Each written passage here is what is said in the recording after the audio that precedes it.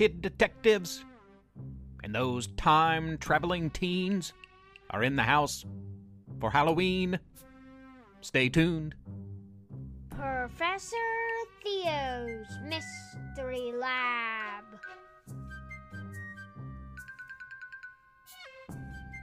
I'm Professor Theo. Welcome to the lab. I'm broadcasting from the campus of Splendid University in beautiful, wondrous downtown Splendid, West Virginia, home to some of the most extraordinary kids in all the land. Kid superheroes, like computer whiz kids that can quantum leap from one video game to the next. Kid explorers. We even have our own kid space force. Today, those time-traveling teens join us in Halloween fun. But we begin with Jen, Ben, and Red, our Za crime fighters, kid detectives, in a Halloween special. Monster Catch, a Za crime fighters mystery. Jen, Ben, and Red made up the Za crime fighters mystery team. Once notorious pizza thieves, they had since learned the error of their ways. After helping police catch the ice cream bandit, the three went into business for themselves as crime fighters. Jen was their leader. Ben and Red followed close behind her every move. Recently, things had been quiet in Splendid, though that would soon change. The cool autumn evenings brought a new mystery their way. Dudley was a young boy with an impressive stuffed animal collection. Over 100 stuffed snakes, lions, bears, pigs, bugs, and more were stacked high on his bed and overflowed onto the floor. Dudley loved these stuffed animals, loved these stuffed friends. So you can imagine how he felt when a monster started stealing them. He knew exactly where to go for help, fortunately. "How do you know it's a monster?" asked Jen. "I just know," replied Dudley. "A monster? Are you sure?" Ben and Red said this simultaneously, both sounding hesitant, scared. Jen excitedly bellowed, "Well, boys, I think we've got a case to solve." Ben and Red weren't very excited about the prospect of looking for monsters. Their fears were made worse when they saw Dudley's house. A large black structure with bright yellow windows that looked a bit like a haunted house in the foggy October evening.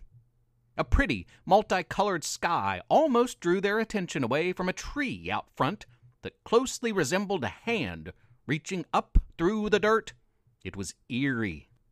Dudley assured them it was safe. "Safe?" Ben uttered. "Yeah, right," said Red. "We're here looking for monsters, aren't we?" "Shh!" Jen hushed them both. She was not scared. She was a detective and wanted to solve the mystery. Once in his room, Za crime fighters marveled at Dudley's many stuffed animals and began looking for clues. "You got a baby brother?" asked Ben, picking up a pacifier off the floor of Dudley's room. "Sister," Dudley replied. "Could be the sis," interrupted Red, "but look at this." Red held some gray hair he picked up off the ground. "You have a dog?" "Yes," answered Dudley. "Good guesses, guys, but I don't think it's the baby or the dog," Jen whispered. "I've found evidence of a monster. We're going to need a monster catch." A monster catch is a cardboard box with hand-drawn pictures of monsters all over it. It is meant to attract the beast and trap it once he or she hops in to play with his or her peers. Jen, Ben, Red, and Dudley spent almost an hour drawing, preparing the monster catch. Night 1 passed. No monster. Night 2, no monster. Another stuffed animal was stolen, though. The third night, trick or treat night, was the charm. The monster catch caught something. Dudley heard it catch its prey. He hadn't even been to sleep yet, for he had eaten far too much trick-or-treat candy, and the sugar and an upset tummy kept him awake. The next day, the Za crime fighters were summoned to that creepy house once more, for Dudley would not look in the monster catch without them all being there. Jen bravely took the lead and looked inside. "How many stuffed animals did you say were taken?" Jen asked Dudley. 10, I think." "They're all here. Your toys are back." Dudley was so happy. He looked through the monster catch. "Wait, my octopus is missing." "I think I know who the guilty party is," Red said suddenly. "What made you think it was a monster anyway, Jen?" "The drool," Jen responded. "It was everywhere. Only a monster can drool that much." Red continued, "Except a baby," they all said in unison. At that moment, their heads turned toward Gigi, Dudley's little sister. She stood in the doorway, barely able to stand, laughing and drooling everywhere, and grasping onto a stuffed octopus. The case was solved. Dudley couldn't be upset with his sister, for what little one wouldn't want those cute little furry creatures? And to be honest, he was a bit relieved to learn that it was not a monster after all. Za crime fighters had solved the case. They celebrated with s'mores, seated around a fire pit in Jen's backyard, and wondering what future mysteries await. If you've kept up with recent episodes, you know that I am in possession of the time-traveling equipment developed by those time-traveling teens at McFly Middle School. But there was a time in the not-too-distant past, last Halloween, in fact, when they were still in possession of those instruments that have gotten them in so much trouble. And they used them for a very special Halloween purpose. Prepare for those time-traveling teens. Halloween. Halloween was near, and the students at McFly Middle School were excited about their upcoming annual Halloween costume contest. It was close. The costume contest was a big deal, and everybody wanted to win it. Ava, Kat, Dana, and Elliot wanted to win it too. They had an advantage, though. These McFly Middle School Science Club students had invented a time machine called the Hopper, and they could use it to go anywhere in time. Ava had learned a lot about Dr. Jonas Salk, who famously cured polio, in her health class, and hopped back in time to snag one of his actual lab coats to enhance the authenticity of her clever Halloween costume. "That's lame," Elliot commented. It's awesome. Who wouldn't want to be Dr. Jonas Salk? What's your idea?" Ava fired back. Elliot replied, "I'm going as Hulk Hogan." He used his time travel opportunity to blast back to the mid-1980s, to WrestleMania 3, to grab some Hulkamania swag, to ensure that his costume was the most authentic in the costume contest. "You look ridiculous and sweaty," Ava responded, upon spotting Elliot in his wrestling gear. Kat's costume was a bit more ambitious. She had long admired Amelia Earhart, the first woman to fly solo across the Atlantic Ocean. So she used the opportunity to hop back to the early 20th century to find more accurate flight gear to improve her pilot costume. Upon returning, she quoted Earhart, "Adventure is worthwhile in itself." Indeed. Dana wanted to be Wonder Woman. "Well, that's easy enough," Elliot quipped. Ava added, "Yeah, no time travel needed." "Wrong," Dana added as she blasted back to the 1970s to borrow actual costume pieces Linda Carter wore in the old Wonder Woman TV series. This is going to be awesome. I'll win for sure.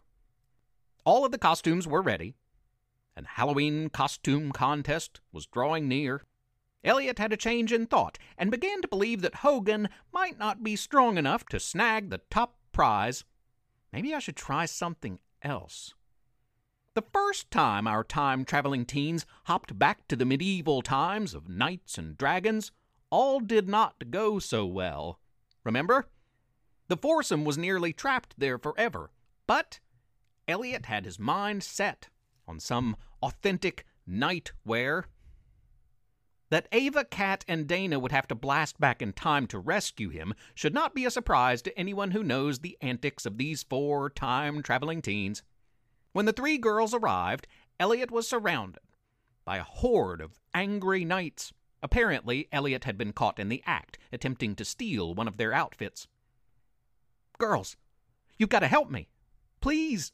Elliot screamed when he noticed the three had come to save him.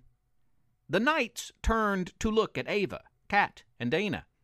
They didn't seem to know what to think of these three in strange, futuristic, to them, outfits. One a doctor, another a pilot, the third a superhero. For the knights had never seen anything like it. It was just enough of a distraction for Elliot to get away and run to join his fellow time travelers. Just as he did, they hopped back, disappearing from medieval times and reappearing back in school in 2018. Elliot was very thankful to be back home. They all were. "No more unauthorized time hopping, okay?" Ava pleaded. She, Kat, and Dana looked at Elliot sternly. "Fine," Elliot replied, donning his knight costume. The day of the annual McFly Middle Halloween Costume Contest arrived, and students in grades 6, 7, and 8 had a blast showing off their most theatrical wares. In the end, no one was a match for Millie Bainbridge, whose Harry Potter costume was spot-on perfect with items that she had purchased from the Wizarding World of Harry Potter in Universal Studios. "That's not fair," Elliot protested. "Yeah, she didn't even have to time travel," Kat backed him up. "We put so much more work into ours," Ava and Dana said almost simultaneously. "We'll get them next year," Elliot exuded confidence. "In fact, we should go ahead and start working on next year's costumes." "No," the three girls announced in unison, their dangerous time travels put on hold. For now. And that's all for now. I hope you have a wonderful Halloween, listeners. Enjoy this most theatrical time of year. Have a wild and wonderful week. Be good to each other. Professor Theo's Mystery Lab is written and read by Jonathan Joy. And Levi Joy. I'm Rissy Joy. Please rate and review the podcast on iTunes. Spread the word. Tell a friend. If you don't, Professor Theo might zap you back in time. If he could do that type of thing, I mean. Also, please consider supporting this project by making a small monthly pledge at ProfessorTheo.com. You can email our family at theprofessortheo@gmail.com or tweet at us at Theo_mystery. Thanks for listening. Tune in next week. Have a splendid Halloween.